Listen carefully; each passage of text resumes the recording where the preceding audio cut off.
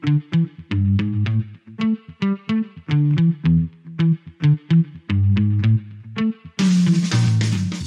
to the Side Hustle Project, a podcast where we explore the nitty-gritty details behind what it takes to start and grow a profitable side hustle.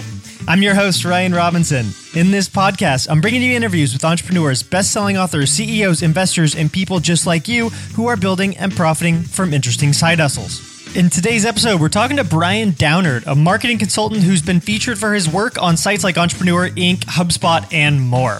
Brian focuses consultancy specifically on lead generation and lead nurturing. Think helping his clients get more leads for their business through optimized channels like Facebook ads, Google ads, and organic traffic.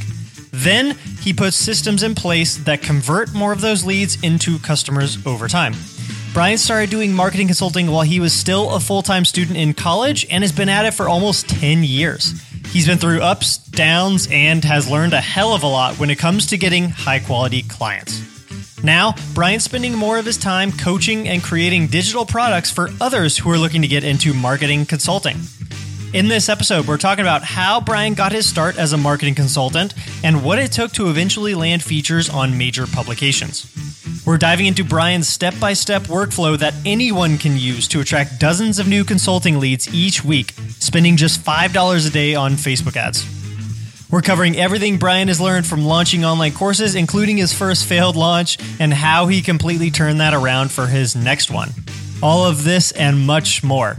As always, you can find everything we mentioned in today's episode in the show notes at ryrob.com/podcast. That's spelled RYROB.com/podcast. Let's get into today's interview with Brian Downard. Brian, welcome to the show. What is going on, Ryan? I'm glad to be here. All right, man. So I've got a warm-up question for you. What book are you reading right now, or what has been your favorite recently?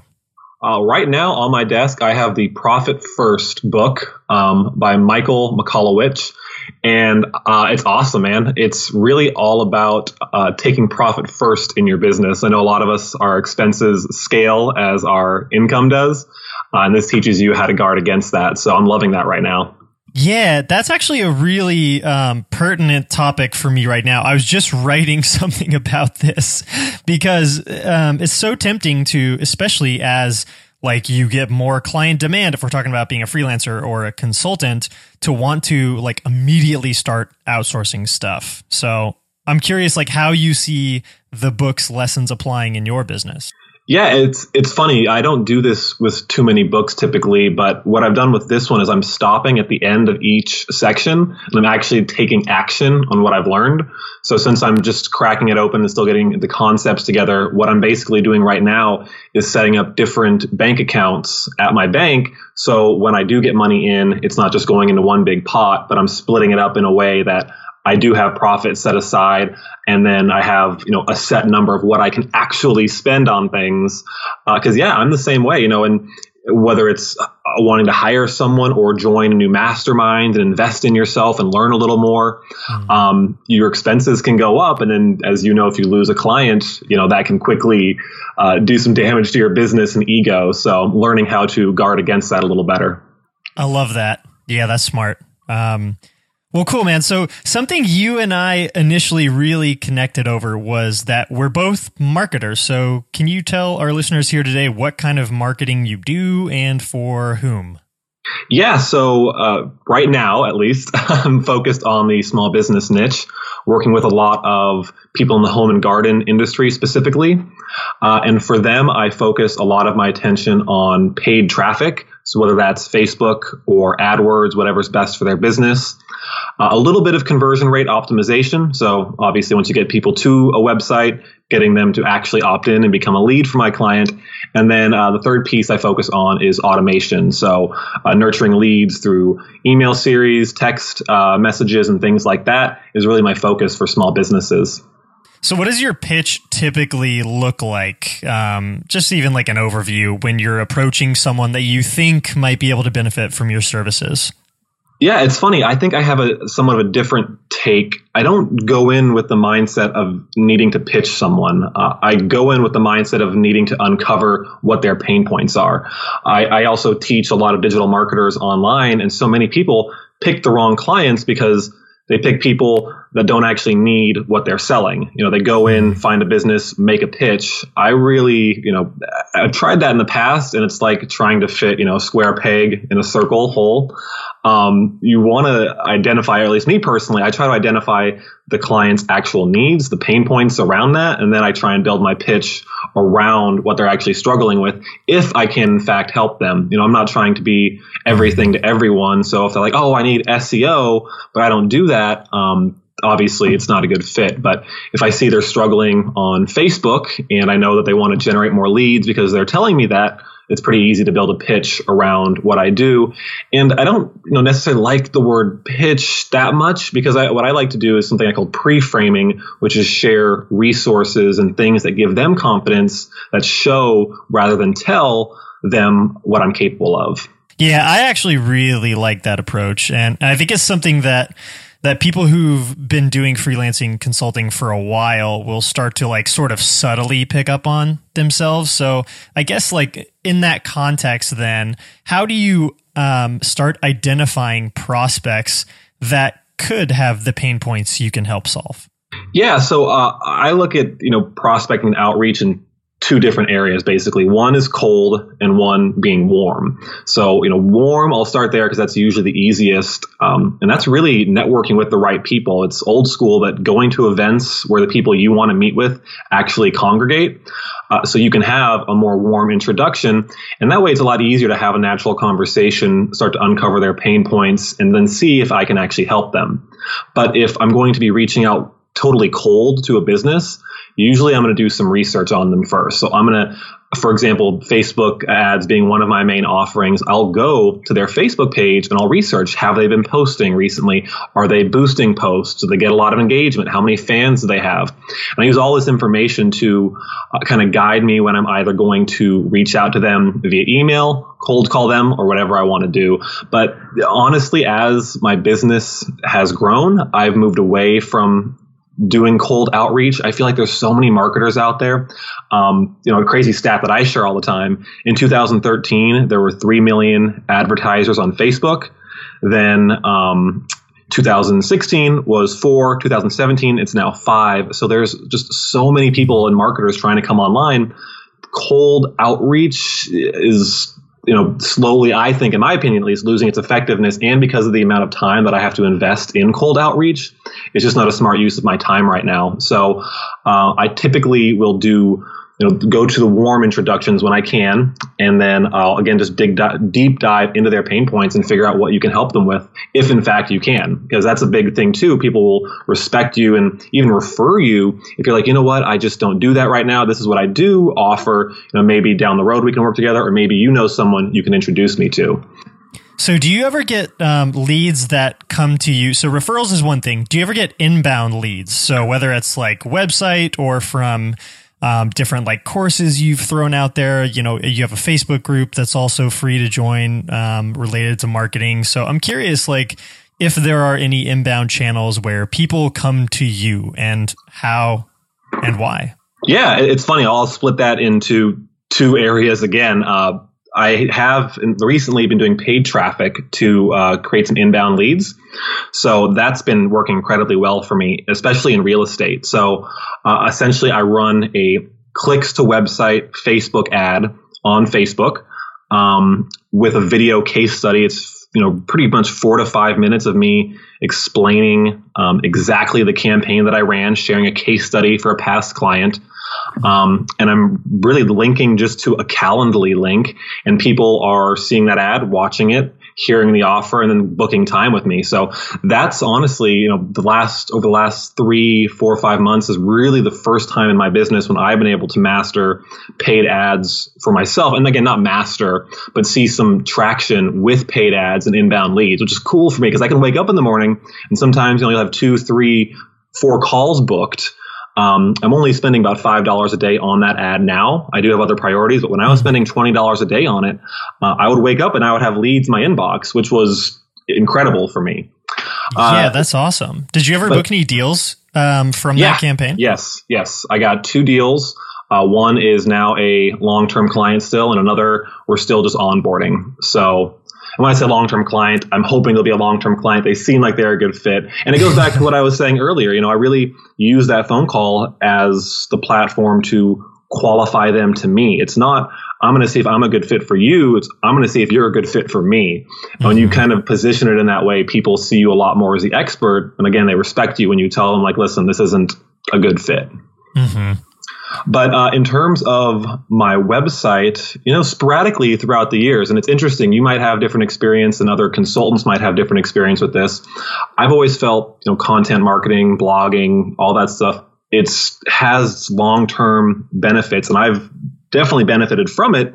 But in terms of my, consulting business, I haven't really seen a huge amount of people, come through my website, find my stuff and then wanting to work with me. So I found that interesting. It's been easier to go to the people, find them, and then give them the stuff that convinces them I'm the right person to work with. Now, I will say, though, I've done webinars with companies like SEMrush, and that did get me a client, actually. So I did a Facebook advertising webinar with them.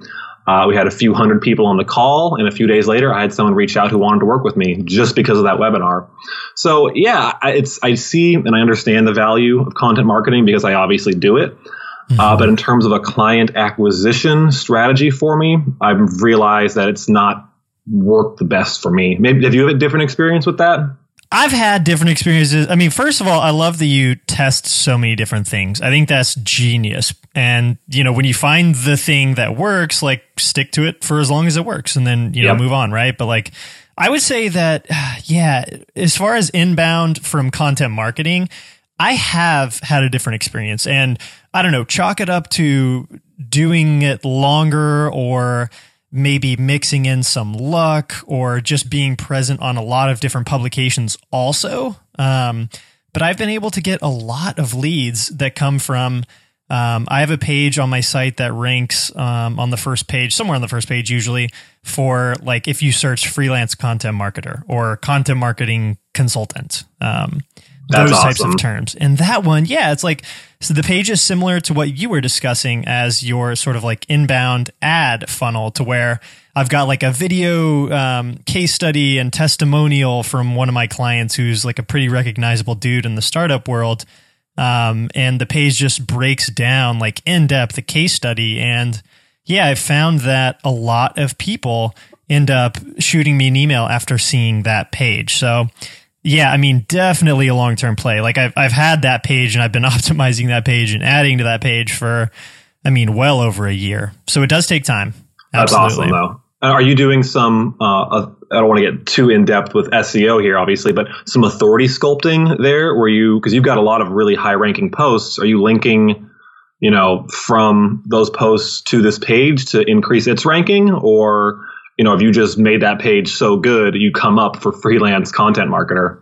Oh no, it is heavily linked from stuff on both on my blog and then when I have the opportunity to add in tasteful, relevant links within content I'm writing elsewhere, I'll definitely throw it in. And sometimes I'll add that as my bio link when I'm going out and guest posting too.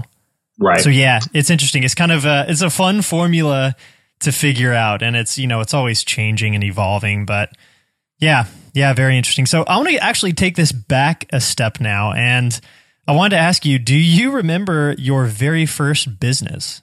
Oh yeah, absolutely. What was that? That was a business in high school where we were making t-shirts, actually. It was called, the furthest thing away from digital marketing, but the company, it's funny, I say the name now, I loved the name in the past, and we had a reason why we chose it, but it was Crow's Nest Lifestyle Clothing. My buddy had a crow's nest at his house, and it was literally this weird little area up on the top of his roof, and we would hang out there when we were kids. So, we named it after that, and we made t-shirts. I had no idea what I was doing. It was out of a garage. My friend had a garage. We bought a t-shirt printing machine. I learned how to do graphic design.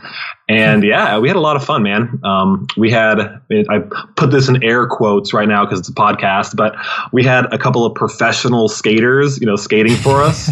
And when I say professional, they were 17, 18 years old. But one of these kids, he actually skated with Bob Burnquist or competed against Bob Burnquist in a contest.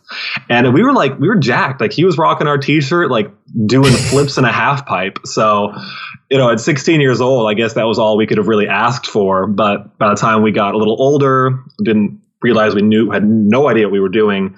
College came around, we all kind of went our own ways. But yeah, honestly, I don't know if I would be doing what I'm doing today if I hadn't learned some of the painful lessons I learned back then. Yeah. And I mean, if anything else, awesome side project for just learning, and, whether you made any real money with it or not isn't a big deal, especially when you're that age and you're still living at home. So yeah, it was funny. Looking back, I don't remember money being a huge motivator. Nowadays it's more motivation. I, of course, have my own bills and that. I was in high school back then, so I didn't. But yeah, it was funny. Back then, it really wasn't about that. It was just about having fun with my friends and seeing if we could make it happen. So you mentioned earlier that, you're starting to get further and further into teaching other people how to be better marketers and how to grow their business. You've got the Laptop Empire Lab. Can you tell us more about that side of what you do now? Sure. So I've fast forwarding from Crow's Nest. 4 or 5 years ago, we were making iPhone apps. So similar to, the agency side of things. So over the past, 5 years, just really learning how to go out and find clients on my own, because I was never in sales. And I envied a lot of people who had sales jobs because they know how to sell. Like us as marketers, we're timid. We'd rather write blog posts about it. And, for you, it's awesome. You strategically made that work for you. So you have inbound leads, but a lot of us, we're willing to hide behind our blog and just hope people find us. So, through my realizations that doesn't work, my goal has been to educate other people about what I've done, what's working, and how they can kind of, move past those roadblocks that I face so it doesn't take them quite as long. And of course, on maybe a personal and a selfish level too, as much as I love the work that I do, one-on-one client work, we were talking a little bit before the call here, it can be frustrating when, certain clients go away. It can take large pieces of your income. And when you have, either digital products, membership sites, or whatever, different streams of income, it makes your business a little more easier to run month to month. Oh, completely. So yeah, can you give us then an idea of what someone could hope to learn from joining one of your programs or groups? Sure. So to clarify, I did at one point, this is now just a couple months ago, have 3 different online programs. All 3, I did different levels of launches. And I think some of your listeners will appreciate this. All 3 launches sucked. Went really, really bad, didn't go well, but it's a weird thing I have in my head. I guess I just don't care, or I know that's part of the process, and I know just to keep pushing. So what I did is I took those training courses and I put them all into the Laptop Empire Lab. And the Laptop Empire Lab is a membership site it's really targeted at 3 types of people. One, the people who want to start a business, digital marketing business, but don't really know how to do it. 2 is for the people who have a business, but they're just not really sure about how to get more clients, how to keep the ones they have. And the last group is people like you and me who do have a business, but we're looking for ways to create new income streams and automate more of our lead generation, like you and I were talking about. So yeah, it's really what I wanted to do. My goal with it was I realized a lot of courses and things online, they just teach one specific area of marketing typically. And I wanted people, because there's so many different pieces and steps along the way, owning a digital marketing agency, client work, all that stuff. I wanted to create something that actually would give them not only the training, but personalized feedback they need to kind of get to that next level. So either if that's feedback from me or the other members we have in the group, that was really my goal with it. So people can come there, they can learn and feel like they're a part of something, because I'm sure you can relate. Being an entrepreneur is really isolating, especially when you're kind of in that gray area of, okay, your business is now really working. You sacrifice a lot of things, friendships, relationships.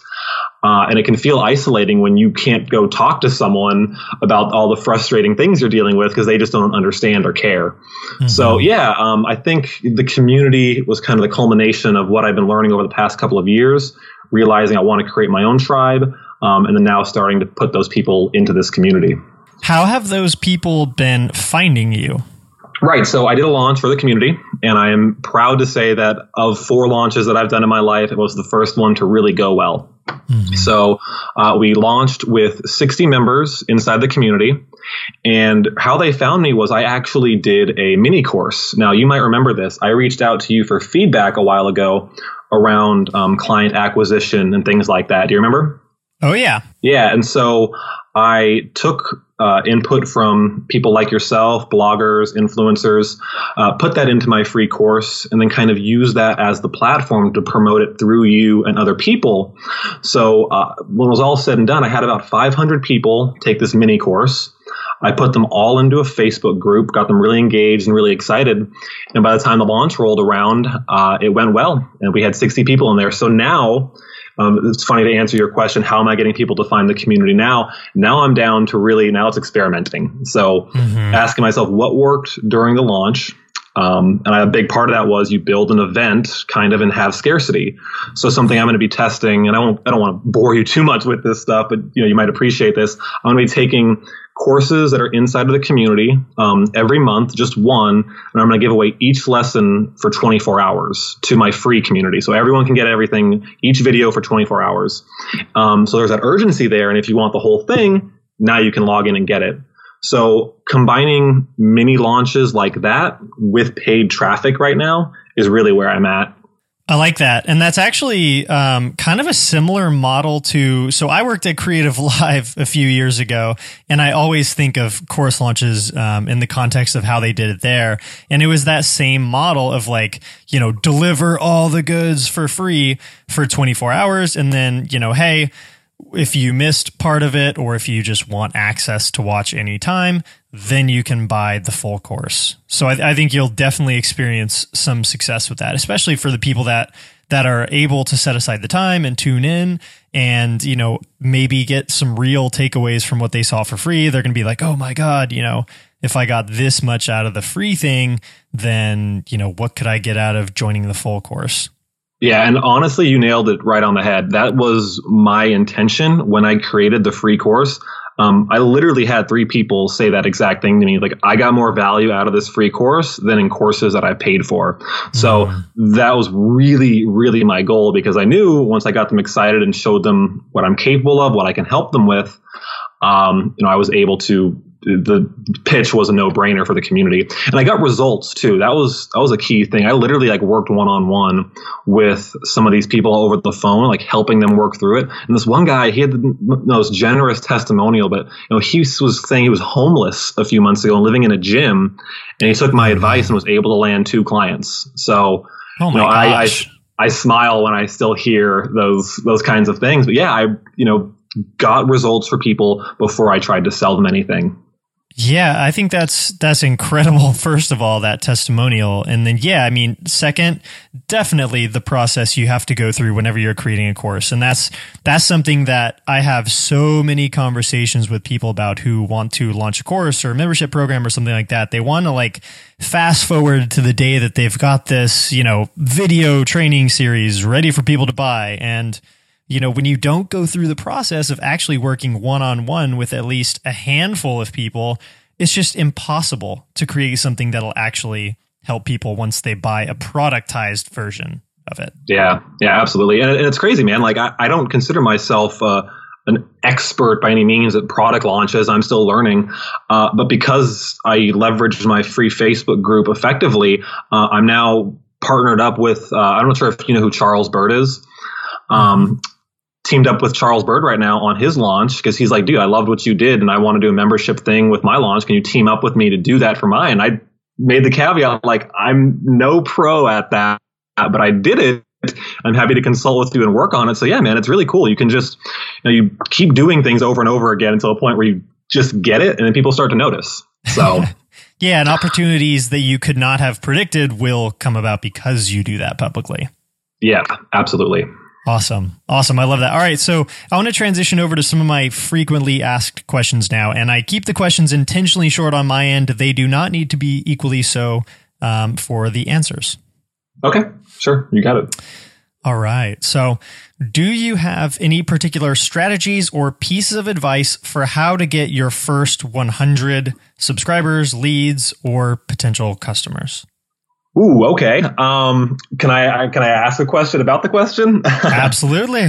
So are we talking like client leads or like leads for like a course or a membership? Because I consider those to be, obviously very different. I think in the context of our convo here, it probably makes the most sense to go for talking about client leads. Okay, great. So I always recommend you deep dive your personal network. People might not want to do this, but the best way to get conversations when you're just starting out is to talk to people you already know. And the reason is people want to work with people they know, like, and trust. I know you've heard that before, and I'm sure your listeners have as well. But when you're just starting out, you don't have any of that. You don't have many. You might not have any results. You don't have testimonials. You don't have any of those things. What you do need is a person in your corner who says, you know what, they're a stand-up guy or girl. They're going to work hard for you, and I really recommend them. That's going to be so much easier for you than if you are trying to do cold calling, cold outreach, paying for ads. Any of those things are going to be a lot more difficult until you have that first result, testimonial or something, because again, people want to work with people that they can trust. And if other people, refer you, it's going to go a long, long way. But in terms of building up a list to you saying, possibly closer to 100, again, face-to-face networking, I make it a point to go to industry events at least 2 to 3 times a year. So I'm flying out to Chicago in just a few weeks to go visit, and there's going to be thousands of people in this industry there. So I'm confident I can get at least, 50 people that I'm introduced to just there that might be potential clients down the road. So I wrote a blog post about this in the past. So it's something I call the fishnet formula. And what I tell people is don't just take your boat out and go to a random spot and throw your line in and see if you catch something. Go to where the fish actually are. Follow the big fishing boats. If they're casting nets and pulling in a lot of people, go to those places. So it's a silly analogy, but so many times people just try and go to the place where they can only maybe reach 1 or 2 people. Go to the places where they're actually meeting and congregating, and you're going to have a lot easier time getting introductions and getting leads. That's a great term, by the way, the fishnet formula. Sounds like a book title. I should write about it someday, but it's nothing crazy. It's just partnerships. But I just wanted to use the analogy for people to understand, if you go where the fish are, it's going to be a lot easier to catch one. Cool. We'll link to that in the show notes as well. So next question for you then. What's been the best investment you've ever made in the context of validating an idea? So we could be talking about, validating a service idea or validating, a course or a product. And I think, this investment could be in the form of time, money, online tools, products, services, or otherwise. Yeah. So I think our conversation we just had a couple of minutes ago about the time that I invested to create something that was worth people's attention, and then spending even more time to speak with the people individually going through it to see if it's right for them. And I literally, before I launched, had a pre-sell list of more than 40 people who I personally had messaged and asked if they would be interested in this. Mm-hmm. So that is something that I didn't do during any of my other launches. And while I wouldn't say it was a huge investment of my time, I spent probably 15 minutes to 30 minutes on the phone with at least 20 to 30 people, aside from messaging them on Facebook and doing all these other things. But that investment of my time to create something that's worthy of their attention, that they give me the time of day. So when I ask, hey, you want to talk about this on the phone? They're excited about it. Just having that, creating something interesting, getting them to talk to you, and then validating it was, I think, the biggest reason why this launch was the first one of mine that went well. And even just showing like that personal touch that you're a real person who actually cares about them will, in my experience at least, sort of reciprocate as those people bubbling to the surface and wanting to buy your program once it's available too. Yeah, 100%. And those people become advocates and, almost customer support reps on their own. I'm noticing a lot of the people who I spend personal time with, they're willing to go answer other people's questions in the group, which is really what I want. I don't want to be speaking to people from a pedestal. I want them to feel like there's other people who are either behind them, at the same stage as them, or just a few steps ahead of them on this journey so they can all kind of support each other. So one thing you mentioned earlier was that your first few product launches were kind of just so-so, maybe. Have you had any validation tests or maybe even course launches that you feel like have been a true failure? And if so, have there been any sort of lessons that you've taken and applied moving forward? Yeah. So my first launch was a collection of templates. And I thought, it was good. And I think that it was interesting to people. But just the opposite of what we just talked about right now, I built the product before I spoke to anyone about it. And then I had it and I was so stoked on it. I was like, oh, this is such a cool thing. People are for sure going to buy this. I started promoting it without warming people up to the idea. And I think I sold maybe 2 copies. And 1 person refunded.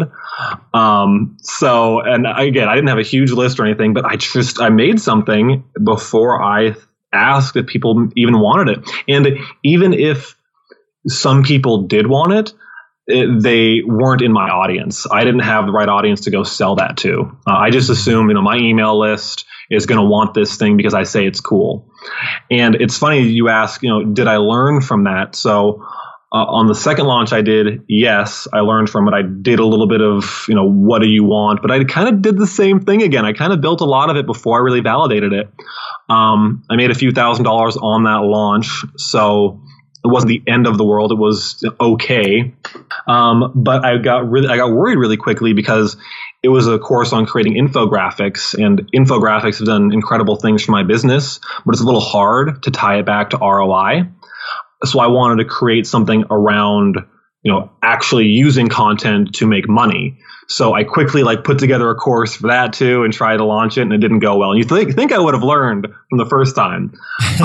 So the fourth, again, this most recent launch, like we talked about already, I took the extra, and again, it doesn't take that much extra time. I'm talking maybe a week or 2 extra of your time just to take the steps to get people excited about the thing you're going to be potentially selling through free content, and then getting them to say, yes, I'd pay for that. Yeah. Yeah, that's a good takeaway. And I feel like the more times you sort of burn yourself by doing it the wrong way, the harder the lesson sticks. Which is a good thing. Yeah, I agree. And it's funny too. I always think back to Brian Harris over at Video Fruit. He's got a really funny blog post, or I'm not sure, it might have been an email he sent, but it's like a mouse who's trying to throw this cracker over a wall, and he does it 40 times, can't do it, stops, takes a break, takes a bite of the cracker, and tries one more time and throws it over this wall. And it was just this, it just stuck with me so much that you just have to keep doing these things over and over and be okay if it doesn't go perfectly, because you understand that that's part of the process. There's so many people out there who do product launches and things, and they'll write these sexy blog posts about how they made $50,000 on their first product launch. And they're the exception, not the rule. Right. So I, have learned that if you want to be the exception and be the quote unquote overnight success, you need to fail your way to getting there sometimes, and be okay with that. But again, I think it's something that I did in my business, and I recommend this to everyone too, is you do have multiple sources of income. So all the while these product launches were failing over the past year and a half or so, I was still doing one-on-one client work. That never went away. My long-term goal is to eventually replace that income through my membership site and other things like that. But I was earning an income that was affording me to live comfortably so I could go fail at these things. A lot of people, they're going to go all in on a course or something and it's not going to work, and they're going to dash their hopes and dreams because they spend so much time and effort on it. but now they have to go back to their job or whatever. They didn't have any other money coming in. So that's a huge thing that I recommend to people. If you're going to pursue the riskier, things in business, like you're going to make a product or try and do something like that, have other income so you can, comfortably fail your way and fall forward pretty much. Yeah. Yeah. And so, all right, my last question for you is very closely related to what you were just talking about. When a validation test doesn't succeed, so let's say, it's the launch that fails, or you're trying to drum up business for testing your way into freelancing, consulting, and you're not having any luck. So when your validation test isn't succeeding, how do you know when to throw in the towel and move on to something completely different? That's a great question. And it's funny. Might be a personal issue. I don't know if I know when to throw in the towel. I kind of look at things like you only fail once you give up. Now, if you've tried to validate a product multiple times and people have just not bought and they've told you it's not a good thing, then you can probably decide, okay, it's not a good idea. But I am a big believer, just because something doesn't work out the first time, it doesn't mean it's a failure. If it, 2-3 times, maybe people aren't just biting it. If you're actually having legitimate conversations with people and they're just telling you that they don't want it, then you can probably move on to a different project. But if people are saying they want it and they're just not converting, or whatever the case might be, then there might just be a couple of things you need to tweak. You might need to learn a new skill. So yeah, I might just be a crazy entrepreneur and just be banging my head against the wall every day, but I really don't stop doing things unless, in my gut, I know that because I've had conversations with people that they just don't want it. I think that's a great point, because you'll learn how to tweak your offer or how you're even positioning it. Maybe there's no changes you actually need to make to the product. Maybe it's all positioning. Just by having conversations with people, I think you learn that. Yeah, and I think a good maybe example of this, I know you asked specifically about product validation, but I'll talk about, funnels here for a second. And maybe a lot of people are under the impression, I was under the impression, Russell Brunson perpetuates this, you're only one funnel away. So I was building these products and things like, I'm just going to build one funnel and I'm going to be rich, right? It's the furthest thing from the truth. Like, you're going to build a funnel, and it's not going to work right away. And that doesn't mean it's failed. It means you need to religiously track your numbers week to week and A/B test it so you can optimize it. So, a simple example was I didn't have any urgency in my funnel after my launch. And that was a big part of what got people to act. And so I could have just been like, my funnel's broken. Screw it. I'm going to give up. This is never going to work. But no, every week I'm making a small change. I'm learning from people who have done it. And the minute I injected some scarcity into my funnel, now I'm starting to get some conversions. They're starting to trickle in. So yeah, online marketing, I think, is an always evolving process. And if you can accept that and then set yourself up to ride those ups and downs by having other sources of income, it's going to make the quote unquote failures a lot more easy to digest. Or if your product's if you can't validate a product, or if that didn't go well or whatever, it's going to make that all a lot easier. Awesome takeaway. All right, Brian, thank you so much for joining us. Can you tell everyone listening here today where they can go to find you online and learn more about everything you're up to? Sure. So my website, briandownard.com, BrianDownard.com, is where you can get my personal website, learn a little bit more about me. And if any of your readers listeners are interested in the Laptop Empire Lab, it's just laptopempirelab.com, and they can get information there. All right. Thanks again for joining us. Absolutely, Ryan. I appreciate you having me on.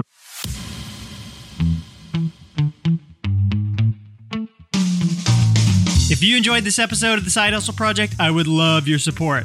Head on over to the Apple Podcasts app and give us a rating. And as always, you can catch every episode of the Side Hustle Project on Apple Podcasts, Stitcher, and wherever you get your podcasts. Thanks for tuning in.